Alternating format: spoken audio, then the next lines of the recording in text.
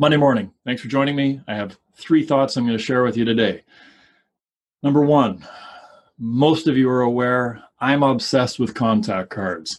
If you're going to open up your phone, I'll give it a shot. I'll roll the dice here. If you're going to open up your phone to recent phone calls, you should only ever be able to see names. First, last name, capitalized properly, no all caps, no numbers. Yeah, I'm pretty legit today.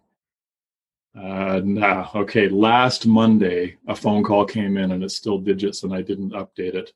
It's probably one of those CRA ones, but even those I tend to save as their own contact card, just so I know that this is a number that has called me in the past that was a scam.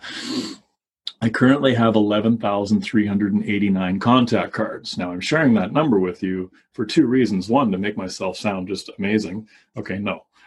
Yeah, a little bit. Okay, the other reason I'm sharing it, there's actually a gentleman in my orbit who has over 30,000 contact cards now. So he just is like crushing me. So I'm like a distant second, but at least I got somebody to chase. So I'm trying to give you somebody to chase. If you don't have 11,389 contact cards saved in your phone yourself, and of course, they're not saved in the phone, all right? The phone could go off the edge of a boat into the lake to the bottom, and it doesn't matter. Everything's in the cloud, right? Office 365, Office 365, all devices are synced. You send an email from one, it automatically shows as sent from every device. You delete it on one device, it instantly updates on every other device, the PC, the iPad, the 2 different phones, the MacBook, etc. Very, very important, because you don't want to go to all this work and wind up with that work at the bottom of a lake. That's not cool. So make sure you have a cloud-based solution. And make sure that every time someone calls you, you're saving their full name, you're getting their email address. If you've got a job title, you put that in there. In the notes section, you want to put in how you wound up being connected to them. If it was a referral, type in the name of the person that referred them. That way, when you go in the search bar and you type in the name of one of your top referral partners, every single person they've ever referred to you will be listed as well. And you can see, yeah, how important is this person to me? How important are they to my business? These are all little pieces of that puzzle. I go on at length, and I've done it in workshops and I've done it in the books. But here's why I'm bringing it up today.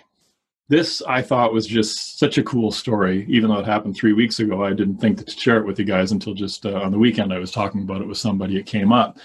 So I needed to call somebody in Toronto, actually, and let's call them Bob Smith. So relatively common name. Turns out I have 3 or 4 Bob Smiths in 3 or 4 different Bob Smith contact cards. And I'm out walking. I was walking from one meeting towards home. And I thought, I'll squeeze this quick call into Bob in Toronto. And I just clicked the button and I said, Siri, call Bob Smith.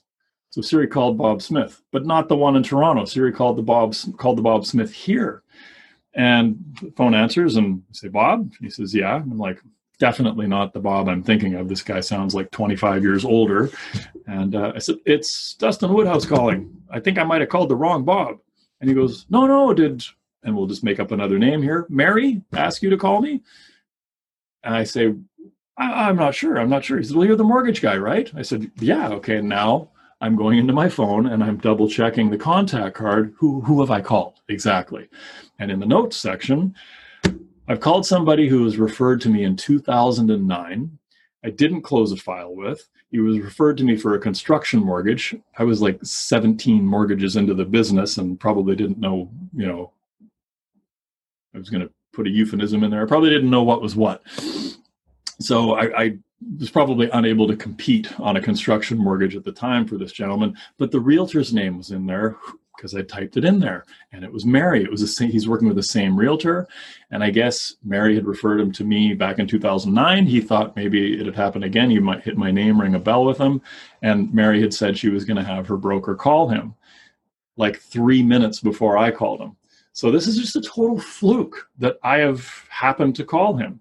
And I said, so you're calling about the property I've bought and the mortgage?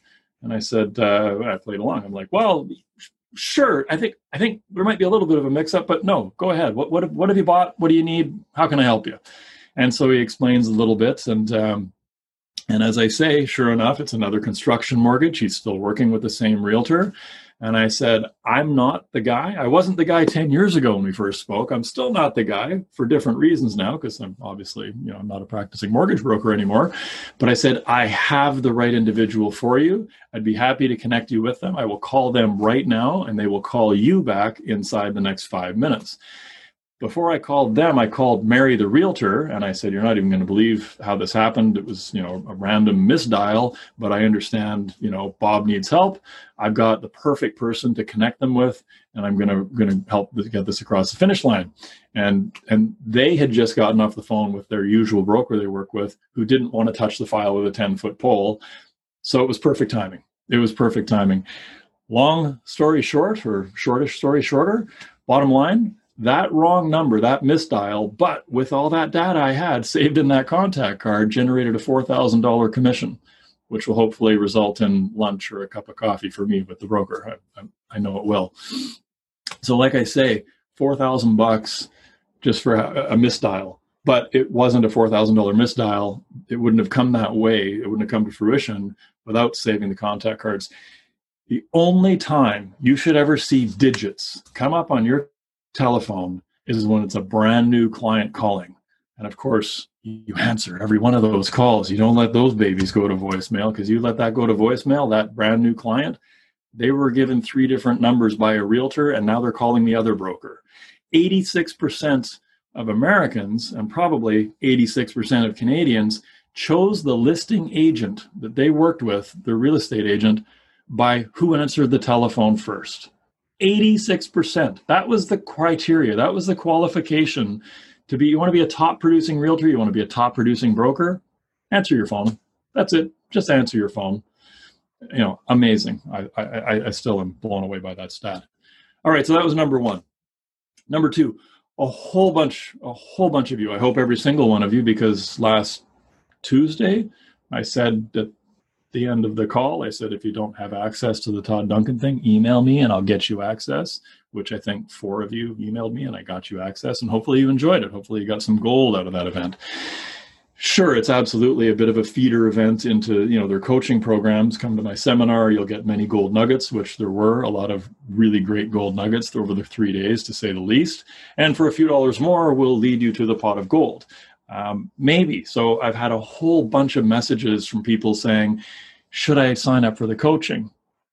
That's not an easy yes, no answer. Like not just from a name, should I sign up for the coaching? That's just not an easy question to answer. So I want to try and help you answer that question for yourself to some extent here with a few thoughts for you. So when it comes to putting money into coaching or training, you need to know what you're buying, and you need to be very clear on what your goals are. And you want to have a conversation with that person you're going to work with, that this is my goal. This is what I'm trying to achieve. Are you the right person for me to achieve this with? And be careful of the person who says yes to anything and everything. So number 1, understand your goals very clearly. Is it more mortgage volume? Is it more income, more revenue per file?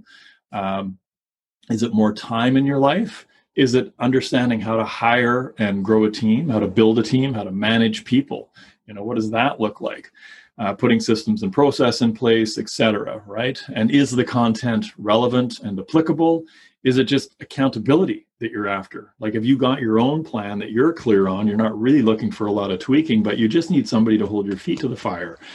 And those are all kind of different types of coaching programs. It's not, the be all and end all. The Swiss Army knife program maybe isn't what you're after. And the other things you want to pay attention to are you aligned with that organization? And are you aligned with your coach, on some fundamental levels? And keep in mind as well, therapists and coaches are kind of like kissing cousins. Like, coaches are like therapists without the paperwork behind them. So sometimes the therapist is actually a better solution. And I'm going to touch on that, because a lot of times what we need isn't so much technical knowledge, right? It's confidence. And where does that confidence come from? Well, I'm the first one to say confidence is born out of knowledge. So the more you know, the more confident you can be. But that's not exactly accurate either, because if you think about it, there's an awful lot of very, very intelligent people. I mean, think about like accountants, engineers, IT professionals. Like these are some deeply knowledgeable people who are often really unable to communicate effectively, and they sort of top out at a certain income level. I mean, we all have the ability to out earn 99% of the mortgage applicants we will work with. 99% of people from all different walks of life, 7 years of schooling, 10 years of schooling, deep expertise, brain surgeons. Like we can actually out earn the majority of those people. And it's not because technical skill gets you all the way there. It doesn't. Technical knowledge only gets you so far in life. In fact, some of the unhappiest people I know are some of the smartest. And of course, some of the smartest people are also the most prone to depression, and maybe that's just because they see the futility better than most of us. But what are you going to do? I mean, self-confidence is largely born out of self-acceptance. And before I go too deep into some kind of self-help spiel, I'm just going to say, like, look, as an aside, but a relative one, why are you hiring an underwriter? You know, like, why are you looking to hire someone in your business if you're still cooking all 3 meals per day, cleaning your home, cutting your lawn, washing your car, you know, doing your own laundry, changing your own oil, changing your own brakes? These are all things I've been guilty of. Okay, more the brakes and the oil change than the laundry and the vacuuming and whatnot. Those are way lower cost things to do, right? Like I had a team of 3 cleaners come into my place on Friday, and they just went nuts. For 2 hours, it was like just unbelievable the pace these 3 people worked at. And they scrubbed my entire place from top to bottom in 2 hours flat, and then they were gone. And that was a way better use of time and money than me spending the equivalent of 6 hours, I guess it would have been at least. And I probably wouldn't have cleaned at the pace these people cleaned at. So it would have been like 9 hours to do everything they did. Like they did all the windows inside and out. It was like they did it all. And so that's a higher and better use of your time a lot. And, you know, as I say, I bring this up because, like, when's the last time someone vacuuming your carpet did it the wrong way and it cost you $8,000? All right. Like the skill set to vacuum or wash your floors is a lot easier than an underwriting skill set. So are you hiring the experts in your life to tackle the right things? And the same rules apply on the coaching piece. So like I say, do you need accountability? Do you have a vision that you just need to hear someone repeat back to you on a weekly basis? Do you have an emotional trauma that messes up with your, you know, your ability to interact with others? It messes with your ability to manage others. Like that's something to work through. We're all the number one thing holding ourselves back, right? Like the number one thing holding you back is you. The number one thing holding me back is me. That's absolute. We carry shit around with us for years, and it jams us up. So, you know, maybe a different part of you needs some work, more so than a certain part of your business. Like maybe internally, there's a little bit of work. And so I know lots of great Canadian mortgage coaches in the Canadian mortgage space. A lot of them fly under the radar. They only want a limited number of clients. They aren't out there to become a Todd Duncan or a Rick Ruby. Not that I am either, right? I mean, I wanted to help a very specific group. I wanted my own group to work with, and that's what I've got in the role I'm in right now. So there's, as I say, there's a lot of help in the Canadian space. It's out there. It's just not so simple to find. But I do have a core group of a few different people that I work with. And if you want to have a conversation about what you're looking for in a coach or trainer or whatever, I'd be happy to do that. And a lot of these are like $250 per session type situations. And, you know, it's like per session or a package of 5 sessions. Like you're not committing to a big dollar 12-month commitment. Like you can just invest a little bit with one person, get what you need from them, and then move over and invest a little bit with another person. And then if you find someone you really click with, keep moving forward with them.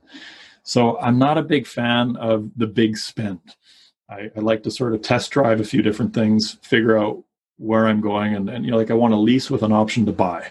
I don't know that I want to buy in all the way. So like I say, if you're interested in some different ideas around who you want to work with on some level, I've made this offer a few times in these calls. and done a little bit of matchmaking. And I just got 2 emails last week from brokers saying, oh my gosh, thank you so much for connecting me to X, Y, or Z, Jillian, Annie, Craig, etc. They've absolutely changed my life, blah, blah, blah, blah, blah. So really great feedback so far. So there's my thoughts on, should you hire a coach? Probably yes, but make sure you're hiring the right one and make sure it's tackling the things that you want to tackle. The third thing that I want to share is a little bit of a story I'm going to try and unpack here. It came up conversationally with somebody last night. And I wrapped in my line of the day lately has been, the problem isn't the problem, right? There's so many times we're dealing with a problem, or like we're dealing with someone who has a problem, and what they're actually reacting to isn't really the problem. There's another problem behind that problem. So the story I'll share with you is, at 14 years old, I built something really special out of Lego. It was a dune buggy, a little dune buggy, and it had these articulating independent suspension, 4-wheel articulating independent suspension, which wasn't a thing in 1985. Yeah, I'm old as dirt at this point. But in 1985, you couldn't buy Lego kits that had, I think they just come out with steering. So it had steering, but you couldn't get independent suspension. That was a big deal. So it was like 7 different kits I mashed up. And I was really proud of this thing that I built when I was 14. And it went up on the top shelf in my bedroom, and it would have just sat there. It would have been up on like one of these shelves right now, had my 9-year-old cousin not come over 3 years later and just rip the thing apart. And I think took a few bits home and everything else. Now, where was I? I was out in a real car with a real girl doing probably some real adult type fun stuff, hopefully. 17, yeah, maybe, probably. But when I got home and I found my Lego dune buggy in pieces, I was devastated. Like, I really was. It was very distressing, like enough that I remember 32 years later. Yeah. And, I don't really do anger or like temper tantrums or anything like that, but things kind of get to me internally, right? And I just pack it all down, because that's what most of us 1970-ish vintage children were taught, right? You just take those emotions and you put them in a jar and you put the lid on tight. You push that shit down and you move on and you get things done. At least that's how I was raised, but, works well so far. So, as I say, the thing that devastated me more, I think, than anything was, as I recall it, 32 years later, I'm probably totally misremembering it, but it was like, mom didn't really understand, like, what's the big deal? It's like some plastic bricks, put them back together. Who cares? My dad was like, you've outgrown that shit. It's toys, it's for babies. What are you doing with that stuff anyways? Move on. And okay, I mean, my parents are actually really kind people, and maybe they were kinder than that, but it's kind of how I remember it. And the thing was, like, the problem wasn't the problem. Right? The problem wasn't that this thing was in pieces and couldn't be put back together, although it couldn't be. It wasn't that was what was my issue. My issue was I built something special, right? I built something special. I built something unique. And it was the sense of accomplishment, I think, wrapped around that. And it probably had something to do with the time and space and where our family unit was at while I built it. And maybe I got a pat on the back or something when I built it. Maybe my parents showed it off to their friends, like, look how smart our 14-year-old kid is who's still playing with, plastic bricks. I don't know. But there was something wrapped into that piece. So it wasn't so much the piece itself. It was just the memories and the emotions around that. So I wasn't reacting so much to the pieces on the floor as to the loss of the symbol of something that I had accomplished or whatever it was. So the problem isn't the problem. And with our clients, I mean, that is absolutely a thing, right? I mean, that happens a lot of times. I've had clients go into full-blown meltdowns because they think that financing's not going to come through. And I'm sure you've all had it as well, that person breaking down in tears. And that's when the real story comes out, right? Like the real reason they need the financing, because there's a separation going on and this money is going to be used for the down payment on the next property, but they were told they shouldn't say anything about that because they don't have a separation agreement yet or whatever. And of course, you immediately flush that transaction. You do what you have to do. You act within the guidelines of the framework of the regulator at all times, and we watch out for our lender partners. But you know what I'm saying? There's these emotions that bubble up over things that it's like, no, we're going to be fine. We're just delaying it a few days, or, it's taking an extra week to fund or whatever it is. And people lose their minds because we don't know what's going on the other side of that. So when it comes to clients and when it comes to kids, we never really ever know the whole story. But one thing I can tell you, the problem is very rarely the problem. So to wrap all that up, number one, build a contact card for every single incoming call, text, email. I have, I think, 15 to 20 wrong numbers. I have contact cards titled wrong number 1, wrong number 2, wrong number 3. One of them I've gotten so far over the years to determine that he is also a builder. And one day, that guy that made the wrong number call to me, one day I'm going to get a mortgage application out of him, even though I don't take mortgage applications anymore. But the point is, you will not regret doing this. You should never have random digits coming up on your phone ever a second time. That should never happen a second time. Save a contact card or block the caller, whatever you got to do, but you don't want to see random digits. Complete names, complete contact cards. Number 2, get a coach or a therapist. Get both, right? I mean, get one who labels themselves as the other, even better. But first and foremost, get clear on what you want, not just out of your business, but out of your life, right? A lot of us at this point, it isn't so much that we want to grow the business, it's that we want to rein in the hours and take control of our lives and figure some things out.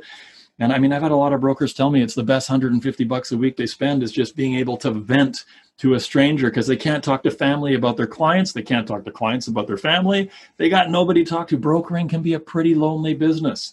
And just like therapists talk to other therapists, I know brokers unload on other brokers, and we talk about, our struggles with each other, and that's helpful to a point, but really we need to talk to an expert who can actually help us get through things. And then to wrap up that third point, get clear on why you can't let some things go. And when you're interacting with someone in a rage, frustrated, devastated, whatever it is, try and be the one who takes a step back and realizes that the problem isn't the problem. Like the reaction may be disproportionate to what's actually happening. There's a reason for that. So, try and be that person that takes the long, deep breath and takes a step back and tries to assess the situation. Because there's always more to the story. There's always more than we're ever going to know.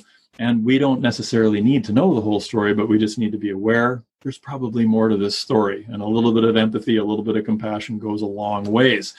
And, things run deeper. They probably do. So I'm off to book an appointment with Annie to talk about my Lego dune buggy. That's probably going to cost me $300 now to unravel. But that's what that's going to be about. So there we go. 6 minutes to spare. Hustling a little bit. I hope you got some value out of that somewhere. I tried to put some technical stuff in there, something to think about and something else to think about. I have guests, but I didn't write down who they are, and I'm not even going to take a guess. But I definitely have guests Tuesday, Wednesday, Thursday. I'm pretty sure I got all 3 days lined up, and it should be good stuff. So I'll see you again in 23 and a half hours, peoples. And I'm going to jump off without further rambling. Have an awesome day. Happy Monday. Cheers.